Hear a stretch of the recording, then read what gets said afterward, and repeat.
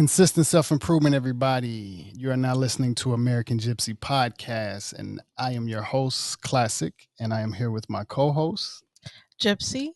And today we have Jesus Campa with us.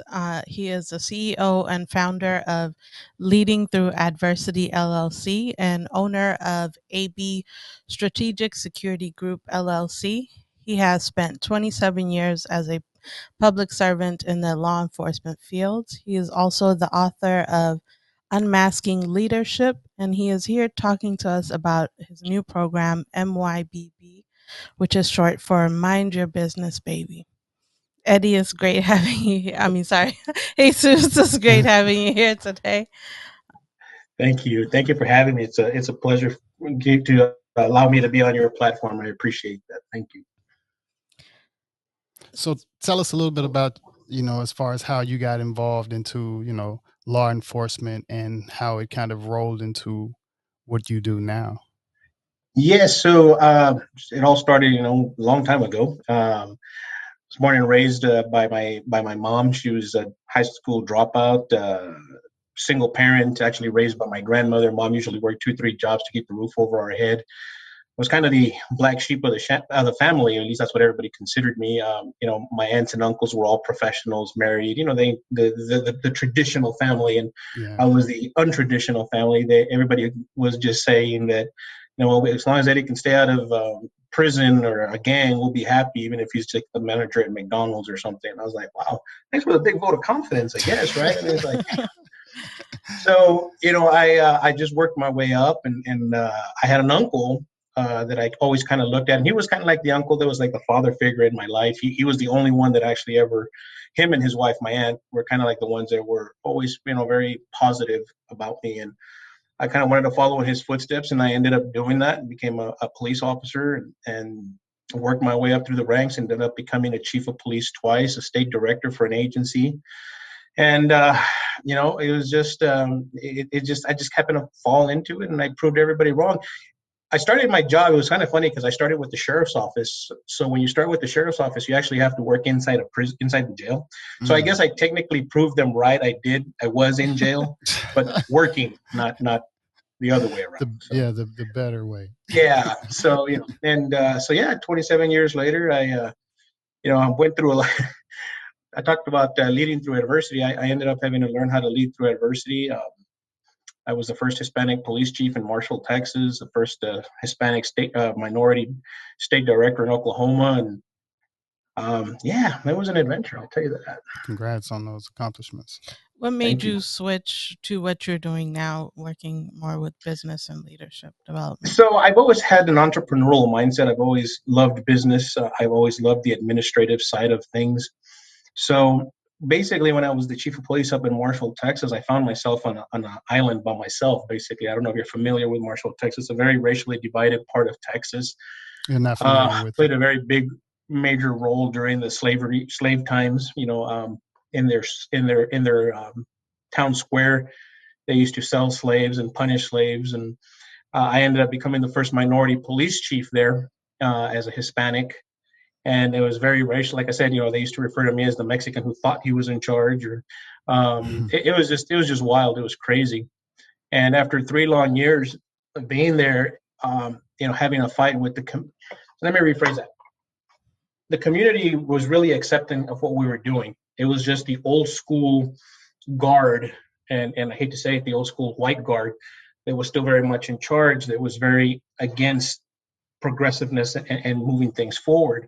Understood. After 3 years of fighting with them and hitting my head against the wall, I just basically decided I was looking out for help. I was like, man, who do I talk to? Who do I get advice from? Who do I get mentorship from? Because I can't figure this out. I don't know how to beat this racism card here, So I started this thing called Leading Through Adversity, more of a blog just so I could vent and trying explaining what I was doing, and then somebody just started picking it up, and next thing you know, I started exchanging, and the network kind of just started growing. I found out that I really wasn't out there by myself. I had some CEOs, some superintendents, other police chiefs that were kind of in the same boat as I was, but in different parts of the country. And that's how Leading Through Adversity actually just got started. It was more of a cry for help for me, just because I didn't know who to talk to about, El Paso, Texas is it's a very diverse community. I mean, we're a makeup of everybody and everything. And there is, I mean, for lack of better terms, there is no racism here in El Paso, and you go to this community and all of a sudden, they're throwing the N-word around like it was for free, calling me the spick who thinks he's in charge and all of this stuff. And you're just like, what the heck is going on here? I mean, it was a very big culture shock, Yeah. And so when I directed myself, it was just basically more of a cry for help, and it spun off to what it is today. Now we have about 200 members on Leading Through Adversity. We have about 27 paid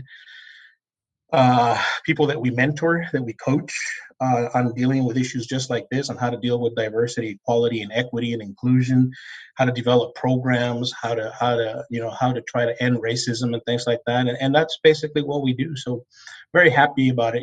In Marshall, when I was there, I was actually voted the 2017 Martin Luther King NAACP Humanitarian of the Year for the state of Texas. So that was really cool.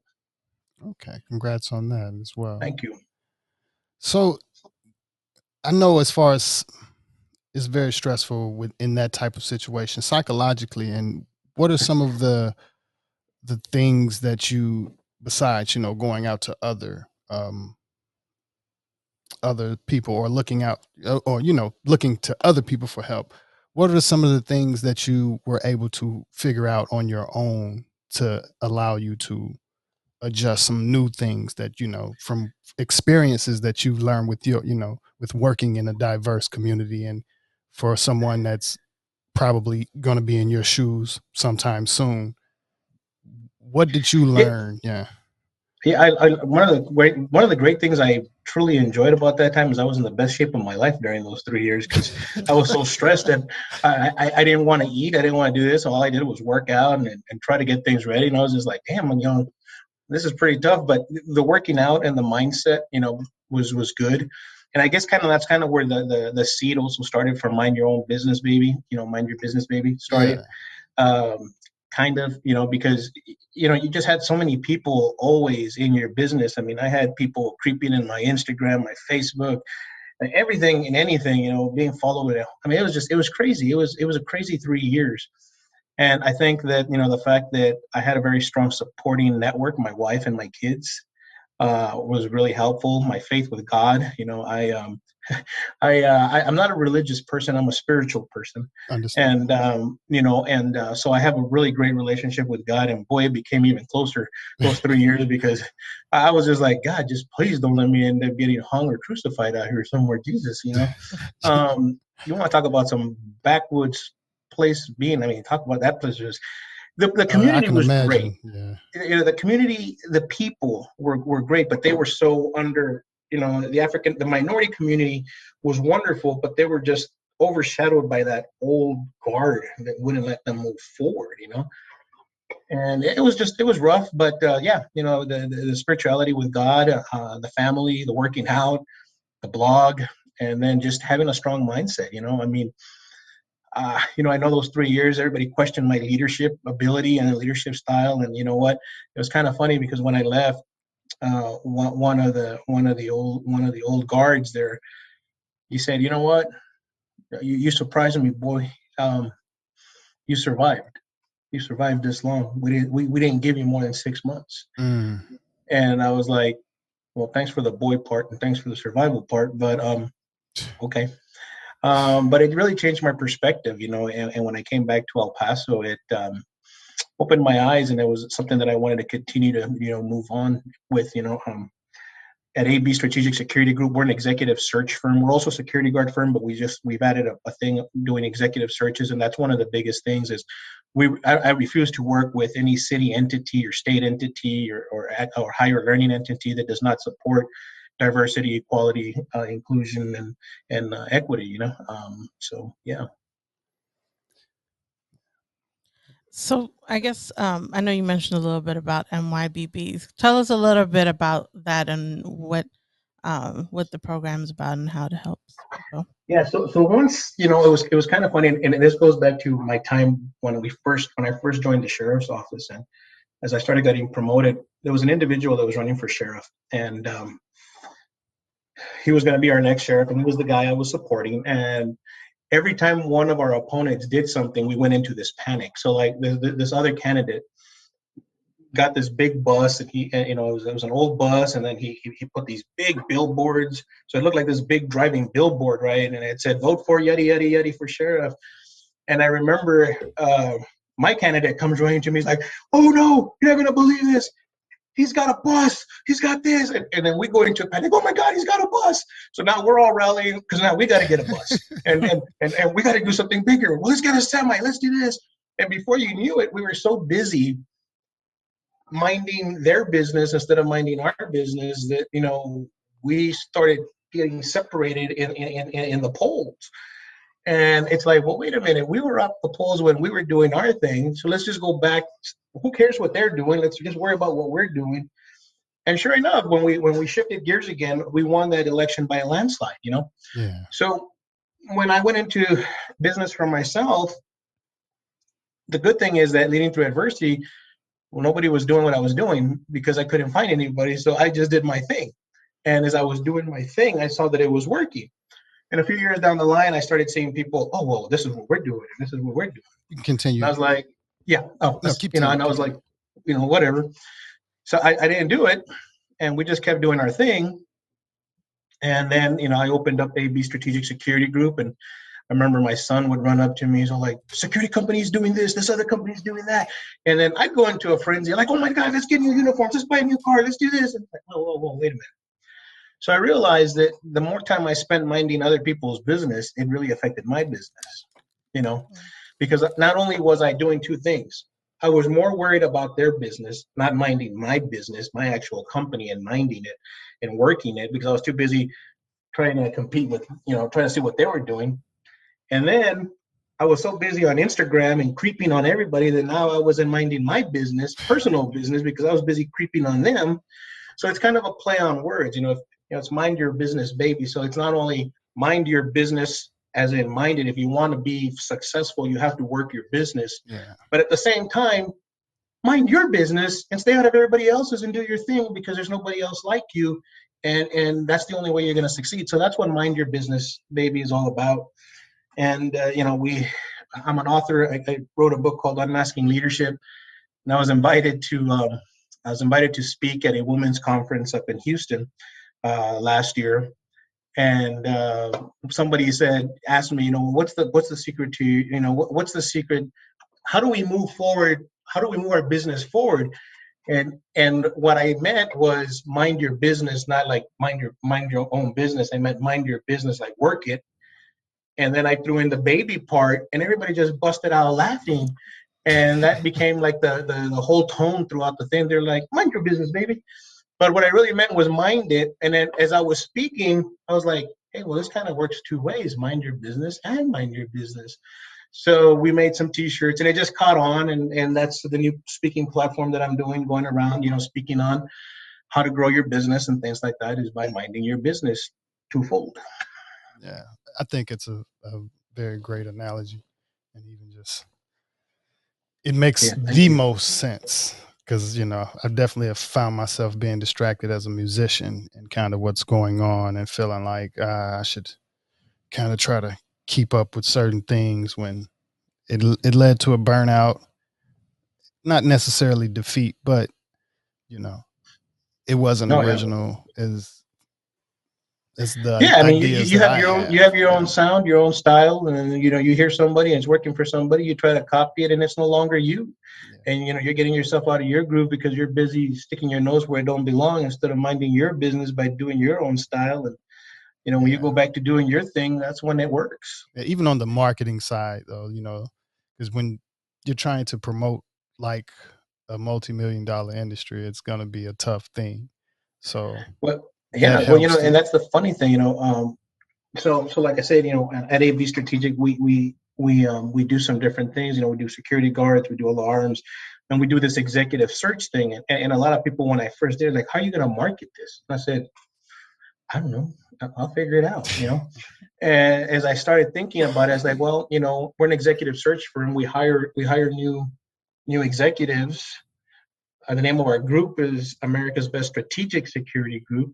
Well, it's everything with a strategy. So when you got to hire somebody, you're going to hire a CEO. You want to make sure that you hire the best person. So you're going to be very strategic about it, and you want to make sure that that individual is going to secure you. So everything was just a play on words, and we started doing it, and before you knew it, it worked. And all of a sudden, the security guard company that's out there is now doing executive searches, looking for police chiefs and CFOs and CEOs and stuff like that, and it's working, But it was our own thing. Everyone's like, I remember the first time we got into contract, they were like, "Does a security company know about executive searches?" Well, everybody on our team has been an executive at one time or the other, or a CEO. I mean, so that's what we know about it. Yeah. So when you're doing working with companies or organizations with like leadership and inclusive having inclusive environments, like what are the biggest problems in your opinion that you see a lot of businesses or organizations facing when it comes to Culture. that? Culture is the biggest issue we have. Is we're so ingrained and grown up with a culture. It's something that's learned. We're not born with it. It's something that we learn. And our culture, whether it's a business culture, whether it's the police culture, there's things that are right about it and there's things that are wrong about it. And for like police officers, one of the biggest things that law enforcement hates is they hate the way things are, and then they hate change. So everything just stays the same, you know. So you have to have an open mind and an adaptness to be able to open up and critique and do things in a new way. And to use a very outdated cliche is you got to think outside the box. You really do. And a lot of the times when you think outside the box, you find yourself thinking in your own box, and you realize that everyone and their mother is going to call you crazy because that idea is never going to work because it's never been done. Well, if it's never been done, how do you know it's not going to work? You got to find yourself saying, what if? What if it works? What if it does work? Instead of what if it doesn't work? So if you say what if and you move forward, but the biggest thing is changing that culture, whether it's business or professional or personal. It's changing the culture is the hardest thing. And and everything else, when you try to change a culture and try to re-educate a culture, it's really hard, and it's nothing that comes overnight. So as we're working with our clients and we're trying to adapt new behaviors and new ideas and new concepts, while incorporating the mainframe of culture, it's hard. And that's where we find the biggest issues is that people in general are just not willing to change. Me personally, I feel like over these past 2 years, we've kind of created a new culture, and that's what is some insight on. I know you're not with law enforcement anymore, but if you were one of the police officers in Los Angeles or in one of the places where they're having the at least having people to maybe get the stab, what advice, or even if you can, you visualize yourself back then in in that situation, and maybe do you see the diversity there that was created even within, you could say, the law enforcement field? Yeah, well, absolutely. I mean, even though I'm not actively involved in law enforcement, like for instance, we're conducting the Golden Valley, Minnesota police chief search right now. My agency is tasked with finding their new police chief. So we're still actively involved, not on the law enforcement side of it, but on the recruiting side of it. Mm-hmm. And that was the thing, is that people aren't willing to change. They don't want to change their mindset. So back in 2014, when I was creating programs like the No Colors, No Labels program, the NCNL, which was something I created in Marshall, was basically not that we didn't see colors, but why do you got to refer to me as the Mexican who thinks he's in charge? Why don't you just say about Jesus Campa, the guy who thinks he's in charge? Or why refer to somebody as the black athlete or so and so? I mean, we all have names, so why don't you just stop with the labels and the color issue and just call me by who I am and what I do and who I am, and let's move forward. And that was in that community. The community accepted it, but the police officers didn't. They hated it, because in turn they thought that they were being called racist. which, I mean, I guess if the shoe fits, you might as well wear it, right? And then, we went out, and one of the biggest things that's failing right now in law enforcement is the fact that there is a lack of communication. When you have new leaders that come in, they fail to communicate their goals and their perspective. And this is why you're seeing the current lifespan of a police chief is 2 years now. You hire a police chief, you'll be lucky if he stays 2 years before he's either fired, demoted, or quits, because there is, everybody has their own vision or interpretation of equity and equality. Everybody has their own definition of what's right and what's wrong, without going back to the basics of what is actually right and what is actually wrong. And you're right, we have created a new culture basically because we had to. We had to survive, we had to create a new culture. And, without getting political here, you've got the woke movement, you've got all these other movements that are out there, and everybody has their own, everybody has their own idea of what's right and what's wrong, but we're failing to look at the big picture. We're all going to have to live in this planet. We're all going to have to get along. We're all going to have to survive. Resources are scarce. How do we come together as one?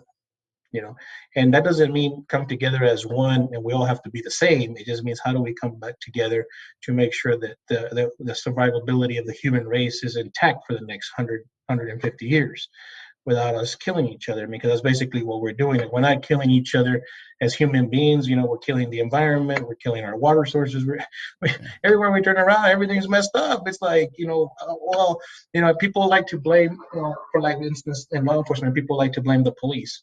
Well, the police, all they do is enforce the broken laws that were created by the justice system. So that means the justice system was broken. Well, who created the justice system? Well, the founding fathers. Well, the founding fathers created the Declaration of Independence based on old school beliefs and things that are no longer applicable to today's world. So do we have to basically, for lack of better words, we literally have to implode everything and rebuild it all new for today's environment? And you can't find people that are willing to do that because why? Well, it takes a lot of work, and then it also requires a certain group of individuals to give up power. And sorry, that was my rant for the day. Good. So earlier you were talking about nobody was doing what you were doing in terms of the leading through adversity work. For people out there that are a pioneer in whatever they're doing, do you have any advice on, I guess, what kept you going and how do you keep going even though like no one understands what you're doing because you're a pioneer? So what do you have for that? Yeah, so the biggest secret there is always move in silence, work, and be successful, and don't let anybody know what you're doing, because the minute you let somebody know what you're doing, they're going to try to take you out or convince you that it's wrong because it's a great idea, and they're going to try out and go do it. The other thing is know your why. Why are you doing this? I mean, are you simply doing it because there's money involved? Are you doing it? Why? What's the reason? There's an old saying that if you chase money, money's not going to come to you. You work hard and money is attracted to you. So you got to know your why. I mean, I knew why I did things, and I knew why I've become successful because I was so busy always trying to prove people wrong. I mean, everybody said I couldn't do this, I wasn't going to do that, because your mom's uneducated, you're poor, you grew up on the wrong side of the tracks, you don't have a father figure, you didn't have this, you didn't have that. And at the end, I worked so hard and was so busy trying to prove everybody wrong that I forgot to enjoy life. And now that I've actually accomplished all this, I mean, in May I'll be graduating with a PhD in criminal justice and public service leadership. I'll be the highest. I'll be the first doctor in the family. I'll be the highest educated person. I've reached the highest level of my career path. I've been a chief of police. I've been a state director.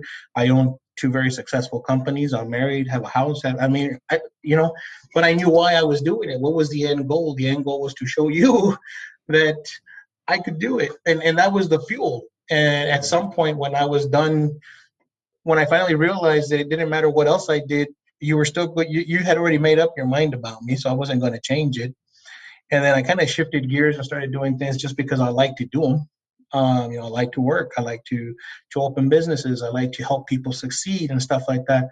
It was funny because that's when I actually, started finding myself making more money and things like that. So that was the end. That was good. I was going to say, as far as for other officers or even just the stress, of course, I'm sure for someone standing up for things like what you're standing up for, it becomes maybe stressful if you feel alone or a little bit of depressing. Is like suicide something that is kind of high in the police force, or is that Oh, yeah. because I haven't did any research in it, but since I have you here, I decided to, I guess, to go ahead and ask. No, absolutely. I mean, one of the things, it was funny because, I started law enforcement in 1994, and we did things a lot different in 1994 than we do them today in 2022. For instance, I was involved in a lot of critical incidents, moving, responding to, the most tragic, and the most tragic to me, because it haunts me, is 3 days after my son was born. I went back to work and I responded to an accident, and the accident involved a DWI driver rear-ended a van. Out of that van, a 3-year-old baby flew out the windshield and died. It was killed instantly. So when I get there, and I'm making sure, what's going on, I see this thing about 100 yards away. I go over to turn it around, and it's a 3-day-old child. I had just had my child, and I was like, that could have been my kid. Like, what if my kid had been on the road with my family and this happened? I mean, so it's always playing in the back of your mind. I walked up to a subject that was suicidal because his girlfriend dumped him at the age of 18. And I went into the house, and I see him with a shotgun in his mouth, and I said, hey, bro, let me talk to you. And he blows his brains out. And I'm like, oh no. Okay. Well, back then, like after those things happen, somebody would just walk up to you, usually your sergeant, and say, "You all right? Yeah, get back to work." Okay. So you'd go back to work. And after 27 years, of all these bottled up issues, you see, so those are things that happened to me. And then moving up the ranks, you're responsible for terminating people because of their behavior. While it's not your fault, but you were forced to terminate them. So that's it just adds on. So nowadays, the good thing is that because of 21st century policing, one of the pillars of that model requires that law enforcement officers get treated for critical incident responses. So now we have, psychological help. A lot of agencies, especially a lot of the larger ones, now have psychiatrists on staff for when incidents like that happen. They're able to speak to somebody. We work long hours. A lot of officers work 12-hour shifts, 10-hour shifts, and then they work a lot of off-duty events and stuff. So they're constantly at work. So we have a high divorce rate. We have a high drinking rate. Yada yada yada. And when you're a cop, whether you're a male or a female police officer, what are you always told? You're a cop. You're Superman. You're superhero. Toughen up. Man up. Do this. Do that. Yeah. So it's really hard for cops to kind of break down and talk about things, and sometimes that pressure gets to you. And yeah, it's suicide. It's suicide for the last about 10 years was very, very high, very, very high. We're starting to finally see a decrease in it, a slight decrease, because now there is help for these critical incidents. But, the last 2 years, actually the last 4 years, dealing with all the issues we had to deal with a certain president, and then COVID and all sorts of stuff that just turned our, really rocked our worlds upside down again. We almost took like 20 giant steps backwards. But yeah, to answer your question, yeah, it's a big thing. It's a real thing. And, being scrutinized as much as law enforcement is lately, and has been, and not without good reason. But, not all of us are bad guys, What do you do personally to de-stress? Well, like I said, I like to work out. I don't work out as much as I used to, but I still like to work out. I really, I love working. That it's funny because people stress out with work. I thrive with work. Seeing the new contracts coming in. One of the biggest things for me was that, during COVID, when COVID first hit, I'm responsible. I have a staff of over 110 individuals on my staff. I'm responsible for putting food on their table. I'm responsible, and a lot of that requires contracts. So we were very lucky that our business grew by 100% during the last 2 years. So we were able, now the hard thing is we can't find anybody to work because nobody wants to work anymore. But it was great because, even when we were struggling, we were able to provide and make sure that all of our employees, and that was what kept me going. That was, while most people were stressing, I was thriving on it, nailing new contracts, doing this, but I love to work out. I love to eat. Eating is my distressor. But it's funny though, because I love to eat, but then I stress out because I'm gaining weight. So, but put a steak in front of me or a hamburger and I'll be the happiest guy you've ever met up until about 3 hours later when I can't move. But just don't take yourself so serious. That's the other thing is, I spent a long time, like I said, trying to prove other people wrong and trying to prove their things that I forgot to enjoy life. Now, it's funny because like I have people that are always telling me like, hey man, don't you miss being the chief? Don't you miss doing this? I said, hey man, I wake up when I want to wake up. I go to the office if I want to go to the office. I work from home. I go on vacations whenever the heck I want. Because I'm the boss. It's me. It's mine. And there's no greater freedom than being able to not have to work 9 to 5. I mean, while I do work more than 9 to 5 hours, usually a lot of the times I don't start my day till like 2 p.m. if I don't have any meetings, but then I also work till about 2 a.m. Just that's when I thrive. Those are my golden hours for me. Have you traveled often to many places? I have. I mean, I've traveled. I think there's only 3 states I haven't visited. Well, I mean, internationally. Yeah. Well, yeah. Let me see. I've gone to Mexico, gone to Honduras, Jamaica, Paris, Dubai. I was in Dubai in 2018, speaking. So yeah, I've gotten and all because of work, not because, I was enjoying free time, but yeah, it was all fun. So I do a lot of international speaking, a lot of it on Zoom lately, the last couple of years. So yeah. I just got into vacationing not too long ago, so I would, advise you to take a vacation as well. It was funny because, like I said before, I really didn't enjoy vacationing. I still don't, just because, I mean, it's fun. Don't get me wrong, it's fun, but I'm just thinking about work all the time. Yeah, I got work. I'm actually more stressed out in vacation because I don't have control of what's going on, as opposed to relaxing. Yeah. And you feel like you got to catch up when you get back. Yeah, then you put your phone down. You're missing emails. You're missing.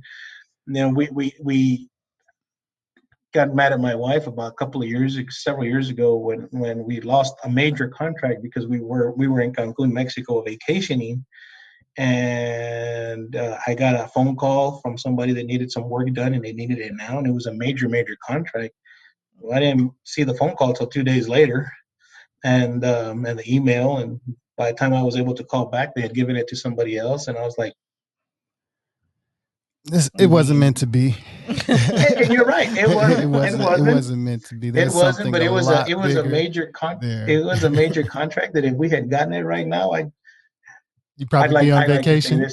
Yeah, I'd like to say this. I'd be vacationing via my private jet if I had nailed that one. Yes, wow. Yeah. That one hurt. That one really. Dude, you're stressing me out, man. So that's why you don't like vacations. Yes. Yeah, that could scar you. Now I need a Big Mac. Yeah, hopefully I never experienced that. And like you said, it wasn't meant to be. On the flip side, maybe if I had nailed it, I would have gotten the airplane and then I would have died a year after that. I don't know. You never know. Well, it's always still, I guess, in between. I've street performed in downtown LA successfully. So I can see or understand how some things is like, okay, I get it now. I get why things worked out this way versus this way. So now I'm here doing podcasts and I enjoy it. Right, it's fun. It's a blast. I love podcasting. It's a blast. I'll tell you what, though. We started our Leading Through Adversity podcast, and I was the one running it and stuff. And I just, editing and all of this great stuff. When podcasting had just started, well, not just started, but it started for me. 2020 was like the second wave. Yeah, and I was trying to do it all myself and stuff, and I was just like, oh my God, this is too much work. It was fun work, but I wasn't seeing any residual income coming out of it. So I was just like, I was having fun, but I wasn't paying attention to work. And I was like, okay, I can't do this. But podcasting is a blast, and if and when I finally decide to hang it up, that's I don't know what it'll be called, in 10 or 15 years, but that's exactly what I plan on doing, is just going live and talking to people. I enjoy being educated by people, and that's what I love about it the most. And it's kind of the most valuable thing that I get from it. So, the money part, it'll be there when it comes. But right now it's just the consistency and enjoying the conversation and learning from people from all over the world. Absolutely. I get you. So what triggered like the first step from going from 9 to 5 to being an entrepreneur? Like, what gave you the courage, or was there like a I've had it moment, or what triggered the first step, I guess? Well, like I said, I remember I grew up poor. I mean, I remember having a dirt floor in my house for the first 6 years of life. I remember, and I didn't know I was poor till I started growing up and having friends and stuff. And we didn't have a car, and everybody was talking about going to McDonald's, and I'm like, why would you go to McDonald's when you can eat a bean burrito at home? Like, it didn't make sense to me, And so as I started learning these things, I had a great imagination, and I would always imagine myself being rich and successful and owning a business, or you'd see a TV program and you're like, I wonder what it'd be like to be like that guy or that person. So it was always there. And then I always had great ideas. And I think the triggering moment was in high school. I was a sophomore in a government economic class. And our economic project was to develop your own business, a successful business.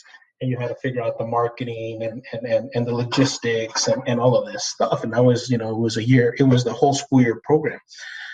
And I came up with this, idea of, I had several team members, and we created our own little board, and we had to do all this, like if we were actually going to do it.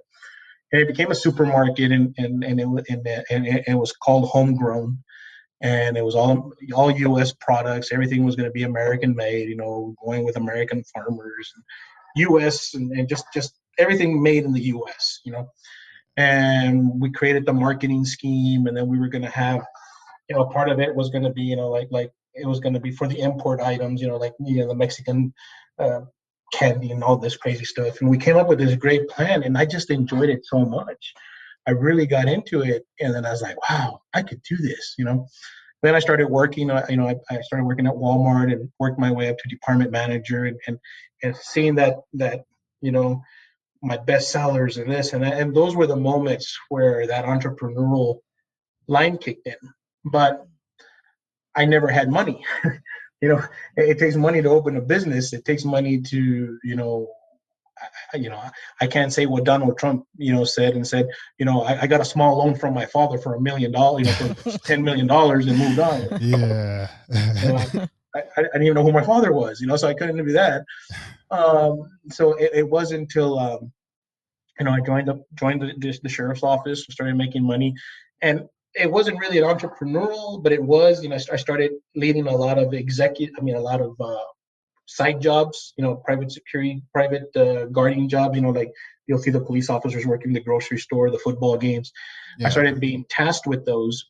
So it was kind of like my own little company, but it really wasn't. I was just managing it, and how much is it going to cost? And it just started from there, from high school to there, till eventually,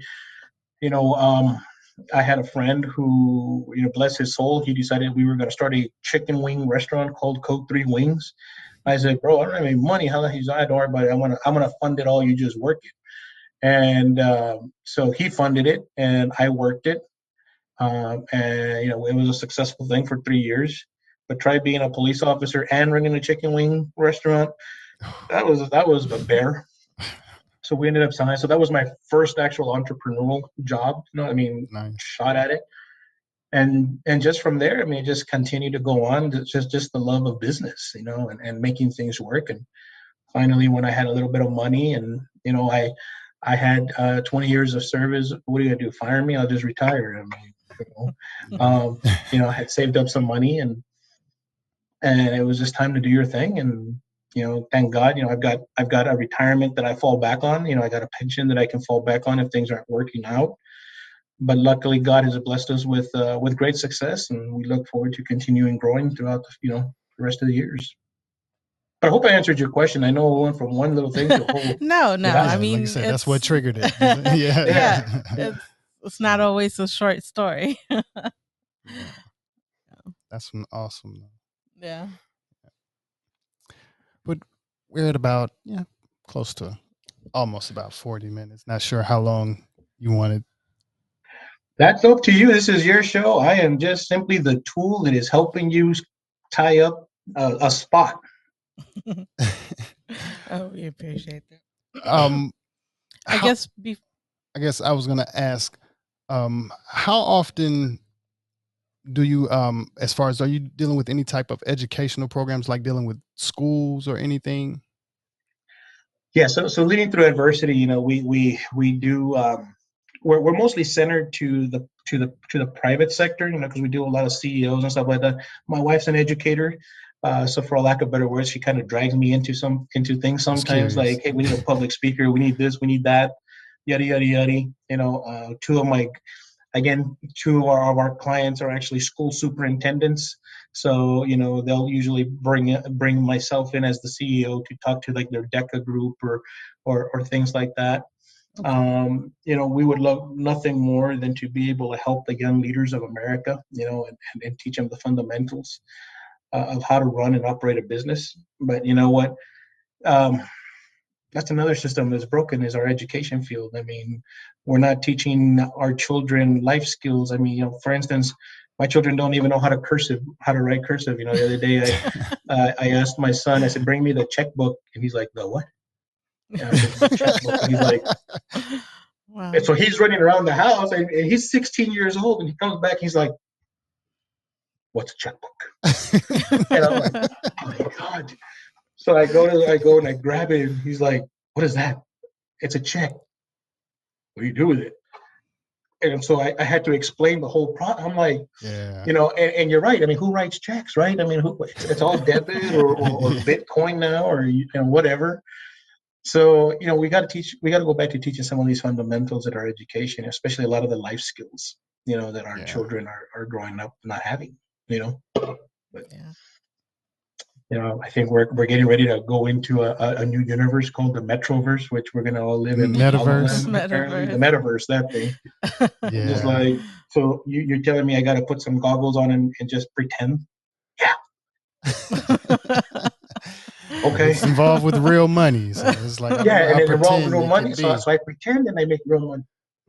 I want to cash in on that. How do I try not to think too hard on it. It's just you know what? I have enough of a problem living in the real world. So I'm trying to live in a pretend world that's still gonna make me financially. I don't know about that yet. You know. Yeah. It's definitely a complete different conversation or topic on things that I can definitely go into. Well, you know, I'm still waiting for somebody to explain, you know, NFTs to me, because I just don't get that either. We have a conversation. Is it tonight? Later tonight, with an expert on that. So we'll be. Well, I'm gonna have to watch that show.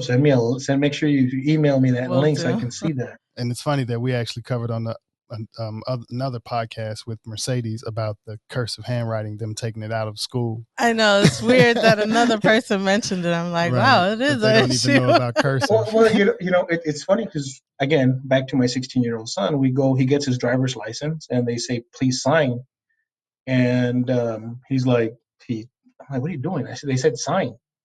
What do you mean sign? I signed. No, you printed. That's not your signature. He said, what's my signature? Like curse, like I don't know how to do that. I'm like, and then the DPS clerk's like, no, it's okay. We accept that. Like, what do you mean you don't know how to sign? So the good thing about my son is he came back to me a couple of days later. He goes, look, I learned. He went to YouTube and actually practiced and learned how to sign his name. So he knows how to sign his name. That's about the only thing he knows how to do, but he knows how to do it in cursive. Yeah, the signature, man. Yeah, it's times are changing.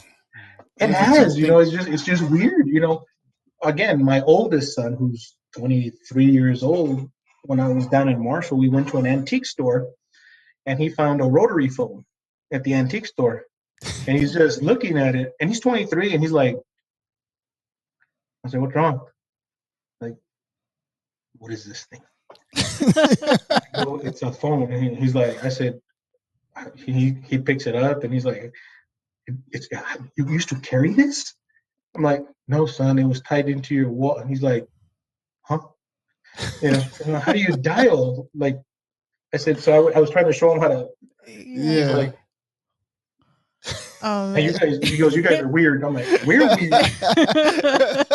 Said you guys are you weird. found the original one. Right. That's the first phone I learned how to Man. use. Right? It takes me straight to my grandmother's house. There was actually a time where I searched online for a lot of, for a rotary phone. I'm like, I want the one that actually, because they had the one you type the numbers in, and I'm like, no, I want the one that turns. It's just for nostalgic reasons. Right. And for the love of God, he could not comprehend, like, well, why does it have to go all the way like this? Why can't I just touch it? It's because it's not a touch screen. Like, I'm sure now it whatever. probably could be used for therapy. So where you just Right? say the shing, Right. Kind of like the spinners. Yeah. I'm gonna try that. We should definitely find one and just see it. Like the poppers, because Right. the kids use poppers now, and you wonder, like, poppers? It's like Poppets. poppets. Called Oh, yeah, poppets. the poppets. And it's kind of it's You- supposed to be like bubble wrap that pops. Oh, like that's Yeah. my but daughter it's does now that. it's public. I mean not public. all Plastic. kids love Yeah. it nowadays, but Yeah. it seems Rubber. like a stress ball that kids. Yes. It's not a kid's toy. That seems like a stress reliever. Is there Yeah. something wrong with all of these kids? So I wrote a book last year, and I authored it, and my daughter, who's 13, she's helping me ship the books, right? And so I got the supplies to ship the book, and it was bubble wrap, so I would put it in. Well, bubble wrap's expensive, So I come in and she's all, this is fun, Dad. I'm like, no. She's like, I can be Poppy. That's supposed to protect the book. And she's just like, it's funner to pop it, Dad. Oh my. And now they have poppets. Wow, crazy. Yeah, that just like, I guess. But yeah. So interesting. Yeah. But we're gonna go ahead and, I guess, close it out. Before we wrap up, let them know where they can find you. Let them know about your book and anything else. Yeah, so you can find us in different ways. You can find us at leadingthroughandversity.com. It's all spelled out, leadingthroughandversity.com. You can find us at jesusericampa.com if you want to find out more about me and my crazy life. Everything that we've done. I'm really excited. We have an animated series that we're working on based on my time in Marshall. It's called I Am El Jefe. The reason I brought up NFTs is because we're also minting our own NFTs for the animated series. It is. I just don't understand what the hell we're doing, because I have a staff that does that. I'm just like, okay. It's like, okay, how much is it going to cost? No, we're going to make money. I'm like, whatever. So you can go to jesusericampa.com. You can go to leadingthroughandversity.com. You can go to iameljefe.com. There's the first episode is on there, as a introduction to what it is. My book is called Unmasking Leadership. What They Don't Tell You. It's a different look at leadership. When I was being groomed to become a leader, nobody told me about all the heartaches and issues and how many fake friends I was going to have because there was things that I could do for them, and all that good stuff. So it's a nice look at that. It's leadingthroughandversity.com. You can pick it up at jesusericampa.com. You want to contact us, you want to become a member of Leading Through Adversity, there's a contact us form there. And I think you could also send us smoke signals. I'm sure we can decipher that, but that's where we're at. And yeah, and we always invite everyone back, as far as later on, catch up. Even definitely want to talk more with you about NFTs, because I'm sure you're probably going to learn a little bit more about it over the next month. And then I found a picture. Well, anyway, that's a different story on a different platform about NFTs. when I didn't know what NFT stood for, I said, does it stand for this? It was a little sexually oriented, so it was just kind of like, no, that's not what it stands for. And I'm like,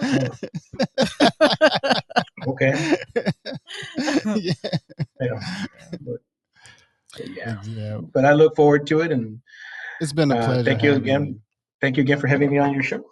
Thank you, and I've learned a lot. Yeah, I've definitely learned a lot. And for the listeners, thank you for listening. As always, you can find us at AmericanGypsy.com. There you'll find links to our merch at luamlee.com, as well as our YouTube channel. Subscribe to our YouTube channel where we have videos of all of these episodes. And thank you for listening. Thank you for listening. And I guess that's all. Consistent self-improvement to everybody. Thank you again, Jesus. Jesus. And no, thank you. Thank you, everybody, for listening.